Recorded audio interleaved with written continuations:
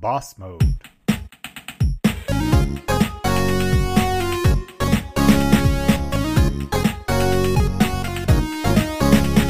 We are two best friends who happen to be psychic mediums. We do readings, we teach, we mentor, and we love to laugh. Yeah, and you know what? We love to cry too, because we're heartstring pulling leather truckers. Oh, warning, this is rated E for explicit, so if you don't like the word fuck, you should probably turn your ass around. Turn it around. Don't look back, run. But if you're sticking around, it's time for another episode of I'm a Medium. Ask me how. Matthew Tao. Dana Willie. Oh, Dana Willie, this is going to be a good episode. We have the amazing hospice nurse Julie with us. Welcome, hospice nurse Julie. Hi, guys. Thanks for having me. Hello. So nice to see your beautiful faces. Oh, well, thank you for coming on. I had the pleasure of getting to know you. It was probably about a year ago, Yeah, right? I think so. Yeah, and you just came on. You had this impetus to just like, I'm going to come on to social media and start talking about hospice and death and dying. And you've changed the conversation. And I just have to applaud you for the work that you've done. But we want more people to know about the work that you're doing and more people to have the conversation. So thank you for coming on here, because it's the thing that people don't want to talk about, right? Yeah. No. Yeah. Mm-mm. I always say that we're like post passing, and then Julie's like passing. So it's like it marries itself in a really beautiful way. But I think a lot of people get confused on like what hospice actually is. So Julie, do you mind going over like what hospice is and what it is? Yes. So I like to speak about it in generalities, because I could really do like a whole hour-long podcast explaining what the ins and outs of hospice, right? Mm-hmm. That would actually be pretty boring, and people wouldn't want to know, because it's super regulated, just FYI, because it's federally funded, right? It is a government federally funded program, so it's through Medicare. So we have a lot of things I could go through exactly what it means to be on hospice. That would be boring and horrific. You wouldn't want to sit through that. But in general, hospice is a program to me about living. And I think people think I'm trying to be like foo-foo about it. Like hospice is about living, because most people think it's about dying. But I truly mean that, because it is a program for people who are at the end of their life. You have to have a terminal diagnosis with usually about less than 6 months to live. Now that is very gray, meaning that you could die before 6 months. You could definitely live longer than 6 months. It just depends. But you do have to have some kind of quote unquote terminal diagnosis with less than 6 months to live. So it is a program you go on where you will eventually die. But the whole point of hospice is to help you live out the rest of your life, usually in your home, usually with healthcare coming to you. And it's all about symptom management. So it's not about what's actually happening in the body, why it's happening. It's more about like, it's happening. Let's see if we can do something about it to make you more comfortable. So you can go to the amusement park with your family that you've been planning on going to the past week, right? So like things like that. So you can actually live your life. So it's a program that's federally funded. So it's free, where we provide certain things so someone can live in their home and die when they die peacefully with their family and friends around.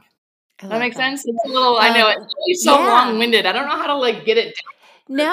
No, it's not long-winded, but I love that look at it, because it's not, but it's having a beautiful end of life and a celebration of life, right? But it's also about helping the person who's dying. But what I love about the hospice program is it's also a support for the family, because I feel like there's such a heavy burden on the family as somebody is dying, and I feel like it helps support the family as well. That is true. I feel like we could grow a little more. Like I wish we could provide 24-hour care so the family can just be with their loved one. Now, if you're at home on hospice, your family is doing a lot of the work. But we do supply tons of support, 24-hour numbers you can call, 7 days a week, holidays, weekends, 2 in the morning, and a nurse can come to the house and check what's happening, whatever you're witnessing, right? If it feels scary or different, you can call a number and a nurse can come. So we're super available and we are very helpful, but I do think there's still some growing we could do. Mm-hmm. Mm-hmm. But yes, we are. The whole point is to be helpful and supportive to everyone involved. Well, I think it's nice for the family members to know that they can have that comfort of life. And I think that's where a lot of people get confused, is that they're going into like this retirement community where they're never going to see their loved one again. But, you know, it gives people a way to kind of go gracefully, right? And go on their own terms. And I think everybody wants to do that. And so thank you. And it's a thankless job, because I get to see a lot of your videos and a lot of your friend Penny's videos on just how much education that you guys constantly have to do around hospice, because it does have it's very great. And even in our own healthcare system, I argue, which I hate to do, but I do it sometimes because I get so upset, argue in my comment section with doctors. They are actual medical doctors, and they are saying these negative things about hospice. And it's just like, I can't believe even in our own healthcare system, we have this myth and this misunderstanding about what hospice is. It's wild.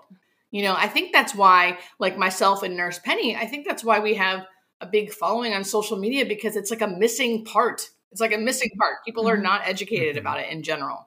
Now, and hopefully that will change, you know, but yeah, we have a lot of work to do.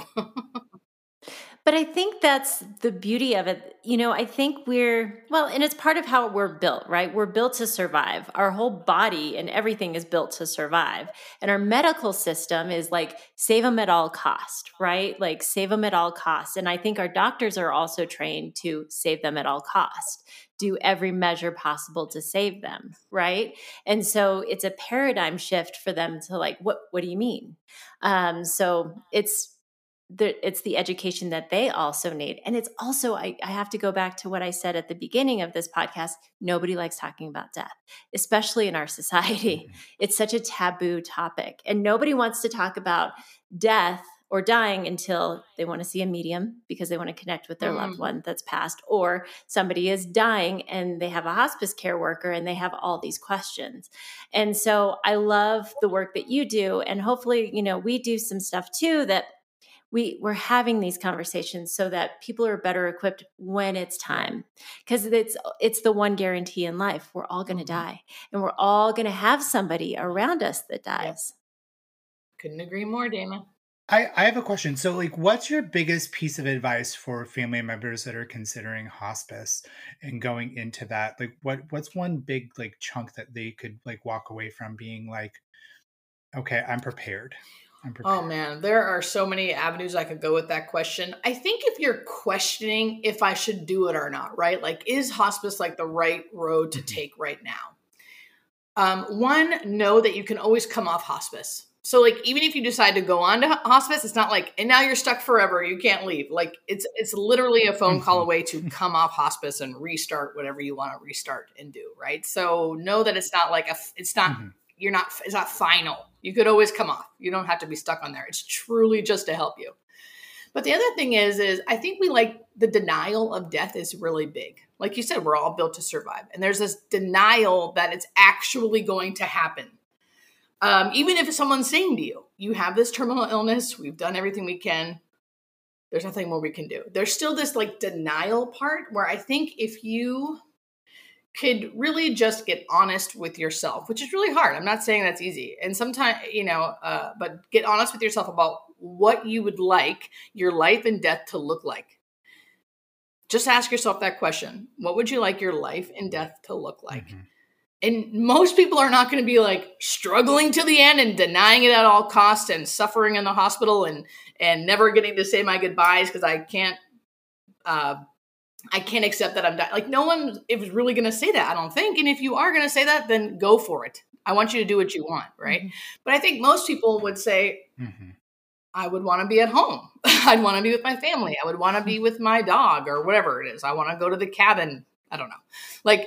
So I think it's just really important to try not to deny the fact that you're dying. And then if you can not deny it, ask yourself what you'd want your last 6 months or whatever to look like. And most people would have an image of that, right? And then do that image, whatever it is, if you can. Yeah.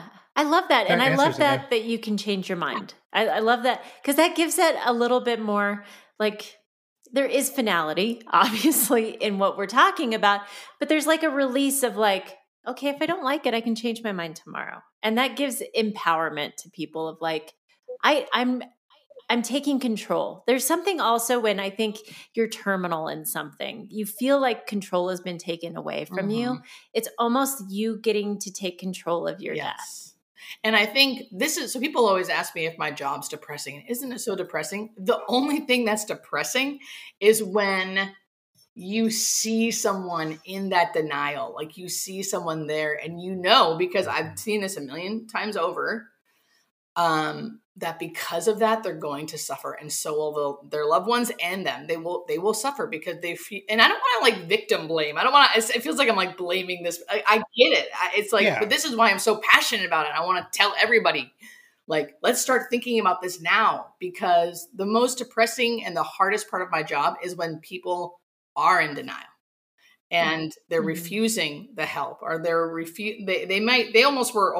people are almost forced onto hospice because there's literally nothing else to do. And the hospital's being like, listen, you can't stay here. Like, so this is your option. Then they go onto hospice without fully receiving the care because they refuse to believe what's going on. And in the end, they suffer, and so do their loved ones. And that's when it's really hard.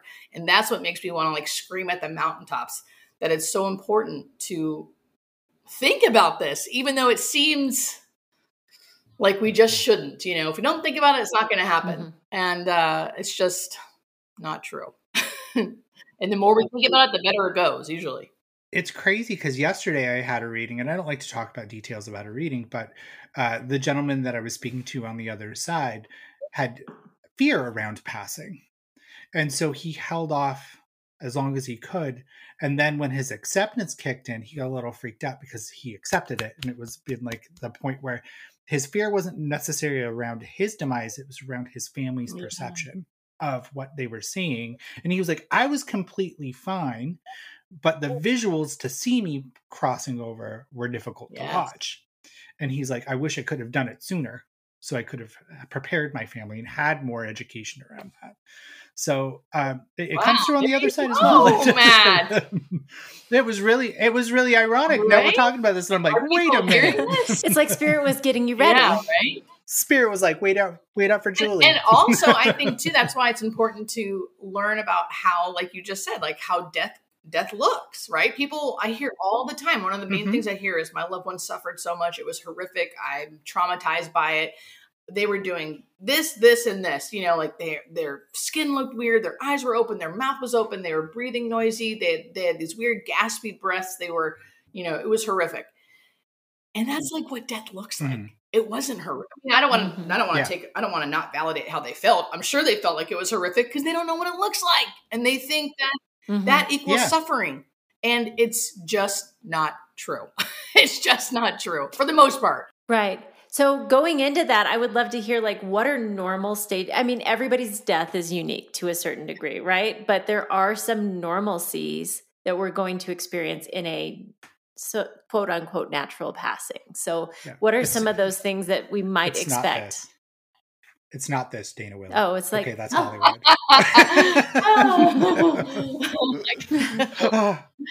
You just say something nice and soft and then close your eyes and die. I'm like, oh my God, when I watch that on TV, I'm like, what don't is this? marry her. Yeah. However, I have had some people write in and say like their loved ones actually did do that. I was like, you know what? Everyone's different. But so in general, especially during the actively dying phase, which is, a few hours to a few days. I've seen someone actively die for like 2 weeks, which is abnormal, but like, it's the very end stage. Most everyone looks the same. That's when like the commonalities kick in during the actively dying phase, no matter what disease you're dying from.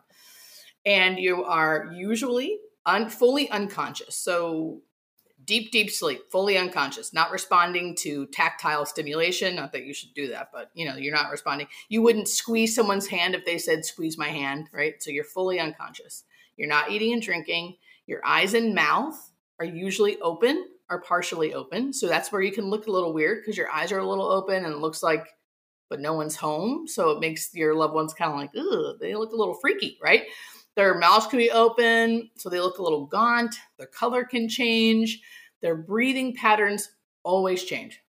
Always. They're always going to breathe differently. And that is truly just a metabolical thing going on in the body because it's dying. So it's nothing to do with how they're feeling or what's going on. Their body is just slowly dying. So it's changing how it breathes. We're not used to seeing that. So it freaks people out, right? And then you get gurgly breath, or like the death rattle, they say. It's actually called terminal secretions. It's really benign, but it sounds so awful and people just associate it with other things. So it's usually just spit collecting in the mouth. And because your mouth's open and you have cold air going over it because your mouth breathing, it makes a gurgly noise. So people really think it's awful and bothering the person. And then it's just not. It's just a normal part. Sometimes you can have temperature changes, so cold and hot. That's really it. Those are the main things. Those are the main things. And of course, there's other things here and there. In general, like a dying body is like going through a process, right? So it's going to do some strange things sometimes. And for the most part, it's all normal. It's all normal. As long as they look comfortable, we're going to go with it. And how do we know if they look comfortable? Because they're laying there. You know what I mean? If they're not like, if they're doing something like this, or they're really tight, I would say they're probably not comfortable. Let's give them something to help them relax. But in general, if they're doing those things and they look still really relaxed and kind of limp, they're okay. They're okay. And you're just not used to seeing it. So it can make you feel a little uncertain and scared. Yeah. I think another part of the death and dying process that really confuses people is when they get that second wind of energy, where it's like they'll walk around and it's like a normal day. Can you explain a little bit more about that to prepare people? So it happens in about 30% of all of our patients. So like 1 in 3 people will experience this, and they can be very close to death. So it's usually someone who is usually not actively dying. I don't see it very often when they're actually actively dying, but every once in a while people surprise me. But it's usually right before they're like sleeping 20 hours a day, barely eating, barely talking. And then suddenly they have a really good day. And it can vary how really good it is, but some people are like up, like you said, up, walking, wanting a burger, wanting their favorite milkshake. They usually get their old personality back. So there's like some spunk or sassiness if they were, whatever their personality was, right? It's kind of back. And this can last anywhere from a few hours to a few days. Any more than a few days, I would say it's not the rally, it's something else going on. It's usually a few hours to a day or so, and then they suddenly die afterwards. So it's kind of like they have this really, really good day, really good, and then they go to sleep, and then they die the next day. And that is just called terminal lucidity, is like the actual name. We call it the rally or the surge because of what happens. It's like a rally or a surge, and we do not know why it happens. There's always theories, of course, burst of hormones, like adrenaline or different thing, but we don't actually know. They haven't tested it out, so we don't really know. But we know it happens in about 1/3 of all of our patients, so that's a lot. It's kind of a gift. It's an absolute gift, but it can be, if you don't know what's happening, it can be a huge disappointment because you're like, you build your hope up. They're doing better. Oh my gosh, this is going so great.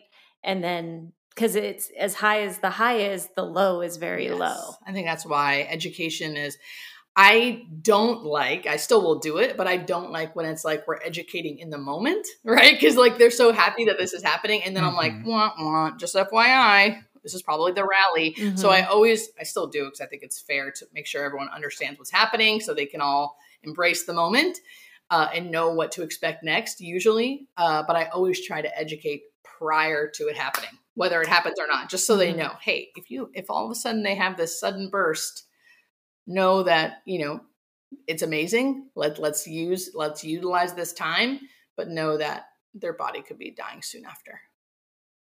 Yeah.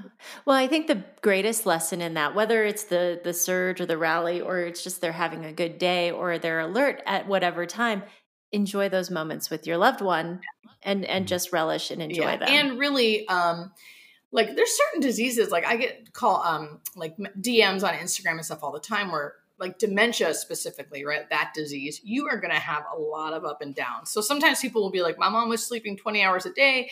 Now she's having really good days. Is this the rally? Is she dying soon?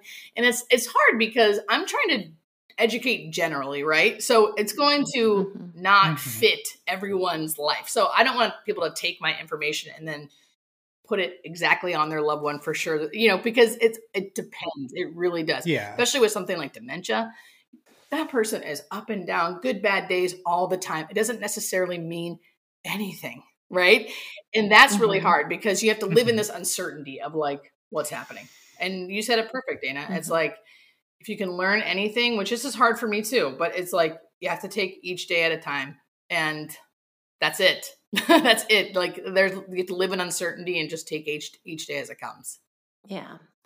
So this has all been amazing information. One of the things that I've heard, and I don't know if you can validate this or not, but I've heard medically that hearing is like the last thing that goes. Do you know if that's true or not? So I have heard that too. So yes, I feel like it's hard to truly say we can confirm. There has been studies with EEGs on dying people's brains that show that the part of the brain that uses hearing or controls hearing is the last thing to kind of shut off. So we do think hearing is the last to go.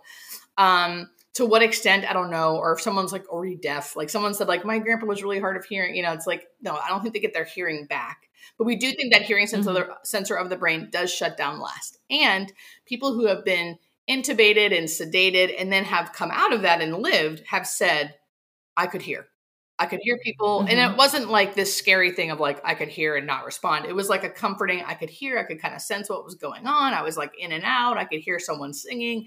So we do think in general, even though someone's not responding to us or we think they're not fully aware, we do think hearing is the last thing. So I always say, don't act like they're not there in the room, talk to them, talk like they're there, say all the things you need to say. Because we do think they can hear you. Yeah, it made me think of that because I did a reading yesterday, and the loved one came forward and said, "You didn't think that I heard what you said, but I heard what you said," and it made me think of that hearing that hearing was the last thing to go. So I was curious if that was true or not, but that's fascinating. So let's get woo for a second, because I know you get a little woo. I do. You've spoken. You've spoken about being in the space where somebody's dying as being sacred, of just feeling something different in the space when you're walking in and somebody is transitioning and dying. Can you talk on that a little bit? Yeah. That's one of the reasons why I don't fear death and why I don't think death is the worst thing. And the best way, it's really hard to describe, right? Because it's kind of otherworldly, but the way I could describe it is that it feels infinite. It feels like time stands still. It feels like this sacred moment of like, if there were an afterlife or a place. So to me, like an afterlife is a place that I would call home. And when I get there, I'm going to remember that I've always been like, this is my home. And that's kind of how it feels in that moment. It feels like that. It feels like I can feel that place when I'm with this dying person. It's like closer to me. So much so that I could like weep with like kind of a feeling of homesickness, but also like beauty and like, oh, there you are, and it's just like that when I see babies being born, I always laugh and joke about how I'm like such a weirdo. Like if I watched a baby being born, instant weeping. Like I cannot not cry because it's so beautiful. Or even looking at a brand new baby, it's like I can feel, like I always say, it's like they've come on like wings of an angel. Like I can just feel it. And that's how it feels when someone's dying. That is how it feels when someone's dying. And I think I don't really know, but I think I can feel it a little more because it's not my grief. That's not my mom yet dying in bed. So I'm not like consumed with the grief of losing her. So all I see is like, I get chills now thinking about it, is all I feel is like the truth. That makes me want to cry. I always cry when the truth of everything, what how I can describe it, the truth of everything. That's what it feels like. And it's the most beautiful thing ever. And yeah, that's how I would describe it. It's a reunion. Yeah. It really is. And I know in the death and dying process that they'll oftentimes see people that aren't there, Mhm. and it'll feel real to them. And I truly believe, in my experience with spirit and communicating to the other side, that it really is. It really is. And we just get adjusted, and we prepare. And when it's time, you can feel spirit enter, Mhm. and you can feel spirit exit. And it's a very beautiful thing, because I've got to witness somebody cross over, and it just, the room Yeah. changes in this very beautiful way. And when they're gone, it still has that subtle piece to it, but it's Yes, empty. exactly. It's beautiful. You described It's it perfect. Yep, exactly. hmm Now, how often do they experience spiritual? I don't even know what to call this, because I feel I it's a know. thing. Yeah.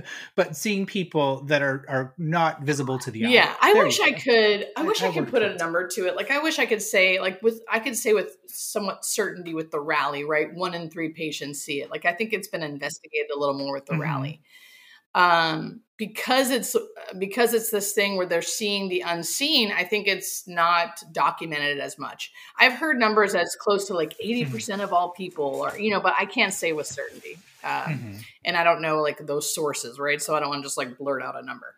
But from my experience, I mean, I would say like most people. It's not like a once in a while Mhm. thing. I mean, most people. And maybe It's pretty sometimes common. medical providers will say to me, "Oh, that's never happened to me." Or hospice nurses are like, "None of my patients have ever said that to me."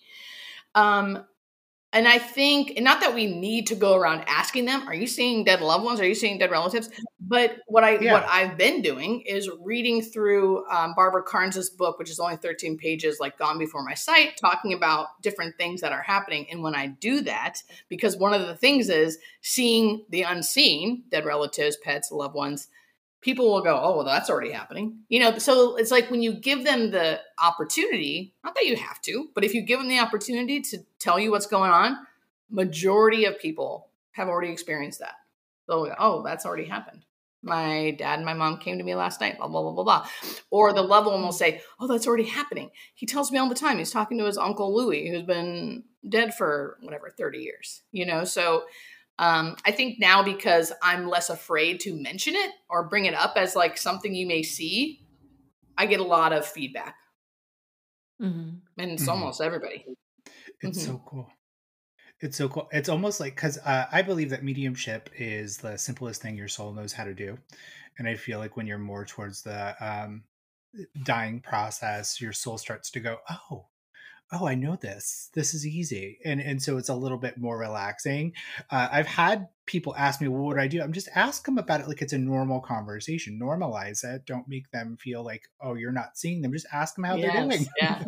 Like, Go with it, for sure. Go with it. And I think there's a Yeah, roll with misconception it. too, where some people are already kind of confused and disoriented when it's happening, but most people aren't. Most people are just as kind of surprised as anyone else, and wondering what's going on. So yeah, just talk about it. I think a lot of people, when it's normalized and when it's understood, like, okay, this is normal, I think a lot of people would have discounted it because they may be medicated, or they might be this, or they might be that, or like, oh, don't tell somebody that this is happening, or it was shunned or whatever. And I think, we're in 2023. It's a different time. Hopefully, I mean, we're moving backwards in a lot of ways, but hopefully there's more acceptance around that as well. And hopefully mentioning that gives support. I know that comes forward in readings all the time, that so-and-so was there when they passed. And there's almost validation too. Like, yes, they were talking about seeing their grandma at the time when they were passing. And it was like a piece of validation that comes through, because I constantly am being shown that their loved ones were around them when they passed. Yeah, that's amazing. Yeah, and the more healthcare workers talk about it, the more they'll realize that, like I can say as a healthcare worker, I don't know why it happens. I don't know why it happens. I don't necessarily have to I don't have to say, this is why, I don't know why it happens. I just know it does. Right. So let's be normal about it. Let's talk about it. And it doesn't have to be this weird thing that we don't discuss. And I think if you do that as a healthcare worker, showing up and saying how not weird it is and actually educating about it, I think it gives a lightness to it where it's okay. We don't have to always have answers, right? I mean, I know you guys on the other end of it are saying like, this is kind of the answer. They actually are there. And in general, okay, like we don't have to know why. We just know it happens and let's go with it. Especially if it's not causing you any problems, right? Yeah, if it gives, and I think at the end of the day, it gives them comfort, right? And that's why their loved ones show up, is to comfort them and to help them along the journey. Yes, exactly. Which is so cool. That's so cool. So what are some things, I think, going back to death is that uncomfortable conversation. So somebody's loved one has been put on hospice, or somebody's family member has been put on hospice. What do you do for somebody's family when they've been put on hospice and you're on the outside looking in? How can you support somebody's family that is dealing with somebody in hospice, or they're on hospice, or their family member's been put on hospice? How can we support somebody who's going through this process? I think it will depend on how close you are, right? But let's just go with like, you're close to them. So I think offering time, it's really tough. We don't want to just say, let me know if you need anything, and I'm guilty of that too, because they're going to say, okay, and then not ever ask for help, right? So you could either say, I freaking mean this. You tell me what I'm going to check in with you every day, and you let me know what's going on. If you need groceries, if you need a time out. So if you need me to come over at night so you can go take a shower, or if you need me to buy groceries for you and have them get delivered. So you could either kind of get real with them and like kind of get them to see that like you mean business and you really want to show up, or you can just show up. Or you can just sort of like be that person who just shows up with coffee. Like, don't make it about you. Don't make it, it's like one of those things where you kind of just show up, give the coffee, show up, give the croissants and leave. Or if you've been hearing them say like, I just don't have time to go to the post office or go to this, you show up for a period of time at night so they can do those things, or you go do those things for them. This is like an all hands on deck kind of thing. And I think, especially in America, I guess I can only speak for America. We're super individualistic. We don't want to ask for help. We don't want to get too, I don't know. And I really think a lot of us suffer because we're not in community. I know we can't just like suddenly make that happen, but if you can learn, if you're the person who's in hospice, or, the person caring for the person in hospice, ask for help. If someone's saying, what can I do for you? Tell them. You can take this letter to the post office. You can go give me groceries. Can you bring over coffee? I need like an hour to get out of the house and go for a walk. And can you sit with my loved one for a while? Can you buy me briefs for my loved one, or gloves? Of course, hospice should be doing that, but you know what I mean? Like, ask for help and give help. And if someone's not saying something, I would say, just show up. Just show up. I love that. Yeah. Now, how many patients does the average hospice worker see at a time? Ooh, that's a great question. I can go on and on and on, because that talks about nursing ratios, which differ from place to place. In general, you get a case manager. So that nurse is a case manager, and you'll get X amount of patients kind of in and out, right? Because they're going to die and come on and come off, depending. So usually about anywhere from 13 to like 18. So 18 is like way max. Now, some people listening are probably like, what, 18? Because they are not unionized. So it's good to work in a state like California, where I work, and to be unionized, which is very few and far between. But I happen to be unionized. So we have a union that says you can only have 13 patients, which is pretty wild, because that's a pretty good number to do really good care. But other places, other states that don't have that regulation, they could try, because they know it's a lot for the nurse. But sometimes, depending on zip codes, you can have 18, 19, 20, and you can do it. It's just tough. So if you're ever getting on to hospice, like as a patient, or if you're a nurse wanting to work in hospice, ask them. what's your caseload? What's your average caseload? Because if they're averaging 18 to 20, that's pretty tough to do, but they can do it. There's not like, I don't think there's any kind of legal thing saying you can or cannot unless you're unionized. So nurses, unionize. Yes, for sure. And so like, what's one thing, I got like a bunch of questions for you. Like, what's one thing that you wish you could have known before starting hospice? Oh God, I wish I could have known. I think it all comes down to nursing. So there's a couple things. So one, as an ICU nurse, I was trained to keep people alive.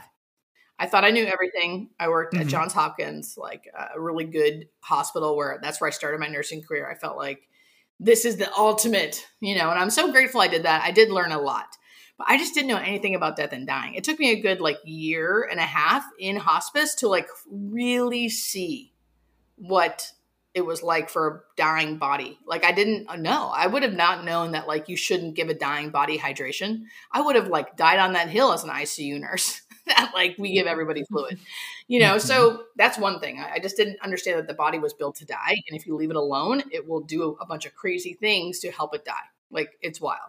That to me is miraculous right there. Even though we're dying, it still feels miraculous. Now, on the other end of that, as far as nursing goes, I love my job because of how I've made it. And this is what I mean by that. So I took my second hospice nursing job at a really big company that needs help all the time. And I took a per diem position, which means I only technically have to work 4 days a month. But of course I have to survive in LA. So I have to work more than 4 days a month. So I usually work about 4 days a week or 5 days a week sometimes, because they always need you because it's a big place, right? So I can come and go as I please because I work per diem.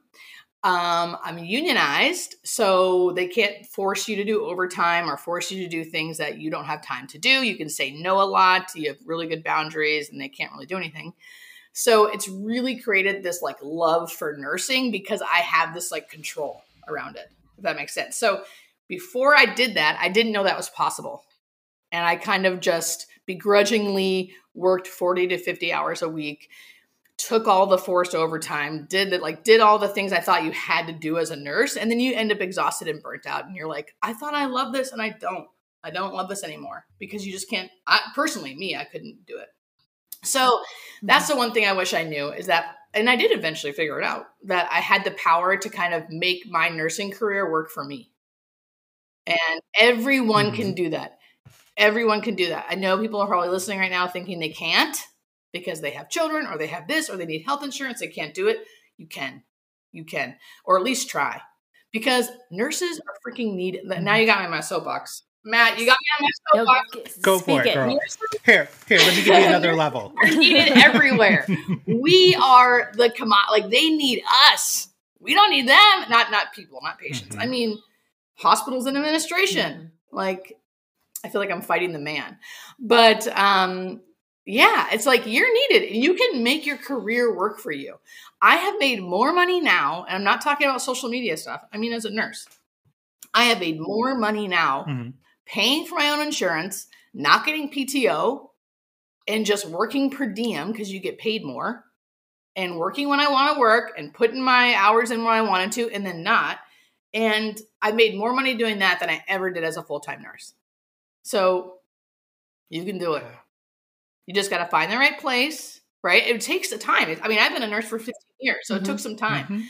But I should do a whole nother TikTok about this. I should do a whole nother because that's how I'm able to love my job, is because of the way I do it. Yeah. I love you in boundaries. That's when I knew I loved you, when you were like, let me talk about boundaries. Cause I was like, that's my girl right there. Because it can be nursing, but it can be everything else in life. Boundaries, people will take advantage of you. If you give people an inch, they will take a mile. So you have to have boundaries in life. Especially when it's coming to people. People will always be like, but the person's suffering. Okay, so oh God, don't get me started. They just will pull at the heartstring, which is so, if you don't do it, no one will do it. False. That's not true. there's another person coming on call right now at 5 o'clock, and it might not get done at 3 o'clock like you wanted, but it will get done at 5 o'clock. And it's not my problem. Like, okay, so people think it's selfish to say, that's not my problem, right? That's your problem, administrator who didn't hire enough nurses. And then people get, well, then the patient suffers. That's not what I want. But also you're saying that my well-being is less. My well-being is less than this person's. And my well-being is less than the next nurse. Or like, we all have our well-being that we need to take care of. And if we need to fight against this society that's making us believe that we need to give more of ourselves until we want to die. Oh my God, you guys. We can't pour from an empty cup. We can edit cup. this out if you need and you're no. But you're a better nurse because you're pouring from a full cup. Yes. So in the long run, it all matters. I get the argument of like the patient suffers. That's what we're trying to say as nurses. The patient still suffers either way because you're getting me at half of what I could actually give you. That's not fair to them either. What's fair is hiring nurses at an appropriate wage with an appropriate work-life balance. That's and the hospital make less money because they do that.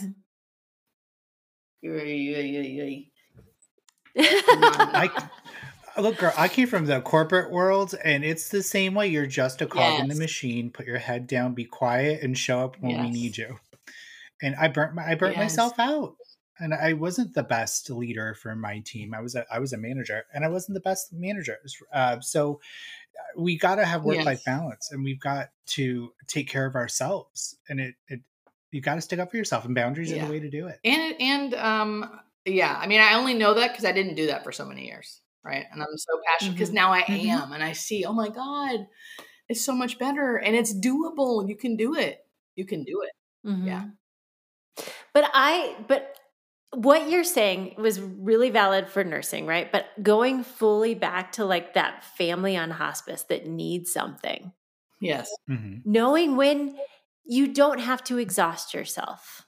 If you're the family member with your loved one on hospice, you don't have to do everything. Yes. You can ask for help. You can ask for support. You don't have, I think you going back, I feel like this is all going full circle, like this individualistic society that you're talking about. We can do more together than we can separately, right?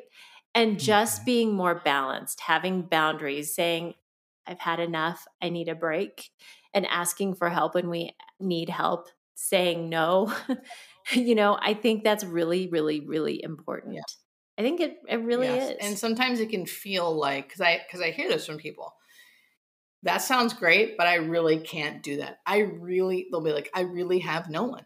I really have no one. It's just me. It's just, so in those cases, because I believe that, I don't want to not validate that, but in those cases, it's like, there's always something like be the squeaky wheel at the hospice company, right? Talk to that social worker, figure out, are there solutions in the community of people who can, like I just found out there's, I wish I could think of the name of it, but it's like a group of nuns. I can't think of the name of them that come to the house for free and sit with your loved one while you go do whatever. Right.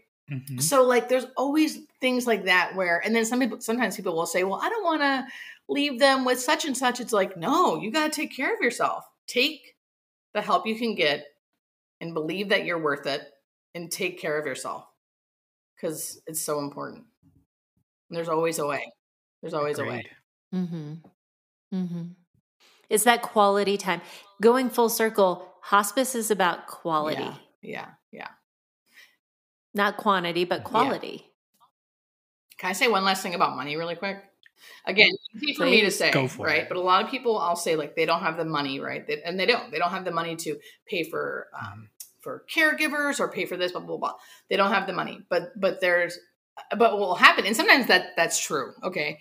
But if there is money somewhere, right, in the house or in their in not their retirement, but the person who's dying's retirement, something where they don't, we don't want to touch that yet. I hear that a lot.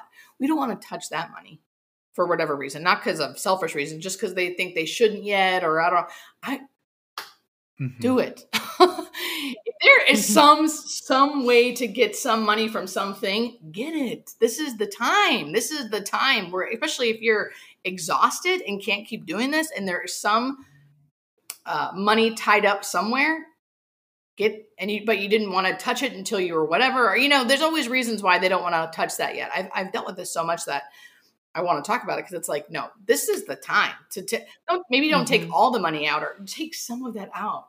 Even if you could have a break and have a caregiver twice a week so you can go do the things, do it. You will not regret it, because you need the time and space.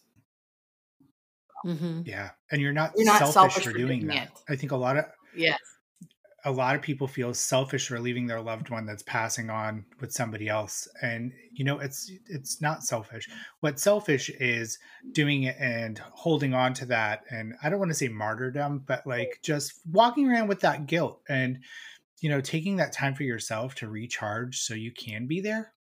That's worth it. And when you said the money thing, that's what it's there for. That's what. Or it's they're saying, for. "Oh, I'm going to wait till they're more sick later." No, no. Yeah. Do it now. Do it now. Or even with visiting too. I'm going to wait till they're more sick to visit. No. Visit now. Just because you never know. Just do it now. This is the time. These last few, you're not going to regret it. Conversely, like you were saying towards the end, when they're in that actively dying phase, they're not aware, or they're not going to be able to talk back to you. You're not going to have that back and forth conversation that you're really hoping to have with them. So go and see them early. Go and make the schedules with family members. If you do have people that want to help with family or friends that are like, I want to help. Okay, let's get you on the schedule. Yes. I know I had a family member that was put on hospice, and that was the first thing we did. We got a schedule together, and it was like, okay, so-and-so has this day, so-and-so has this day. And we just started parsing it out right away. That's great. And I think that was one of the smartest things that we could do. Don't wait to do that. Don't wait. Yep. Exactly. Mm-hmm. Yeah. I think we learned that this episode's all about not regretting anything. It's kind of what it is. Because even if I see a lot of people have guilt that they didn't make it in time when the person was lucid. And they're like, well, they're there. And I feel like I said everything and they couldn't hear me. And Spirit knows, because a lot of the time they come through and they're fully aware of exactly who was in the room with them. And Spirit has also told me that they've had a crush on their hospice nurse. Really? And they didn't even have their eyes open. Yeah, it was really cool. It was really awesome. So was her name Julie? I don't know, Julie. I could have been. It could have been. They said that hot blonde. And I was like, well, that could be a number of people. But really, just do everything that feels right for you in the moment. Don't wait. Don't wait. But I think in the end, death is actually a beautiful thing. And it's part of life. Like death is part of life. And it's nothing to be scared of. And it's sacred. I want to return back to that word of being sacred. Yeah. It's returning home. And it's honoring a life lived. Yes. Couldn't agree more. So thank you, Julie. This was amazing. Oh, thanks.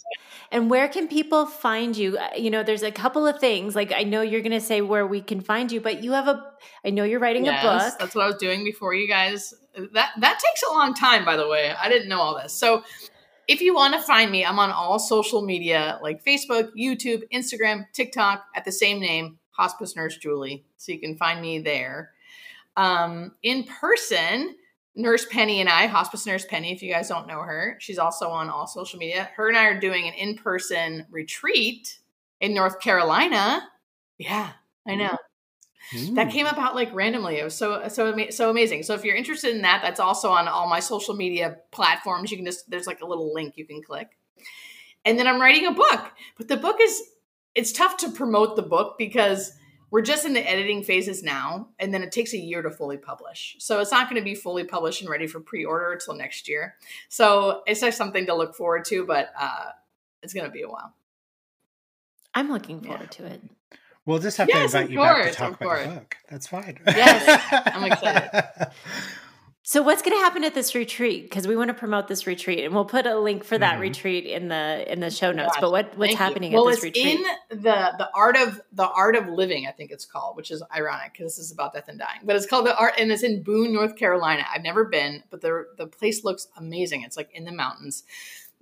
Anyone's welcome. It's mostly going to be about what our TikToks are about, right? Preparing for death, talking about death, explaining death, and just taking this small group of people and hearing their why about why they wanted to come, right?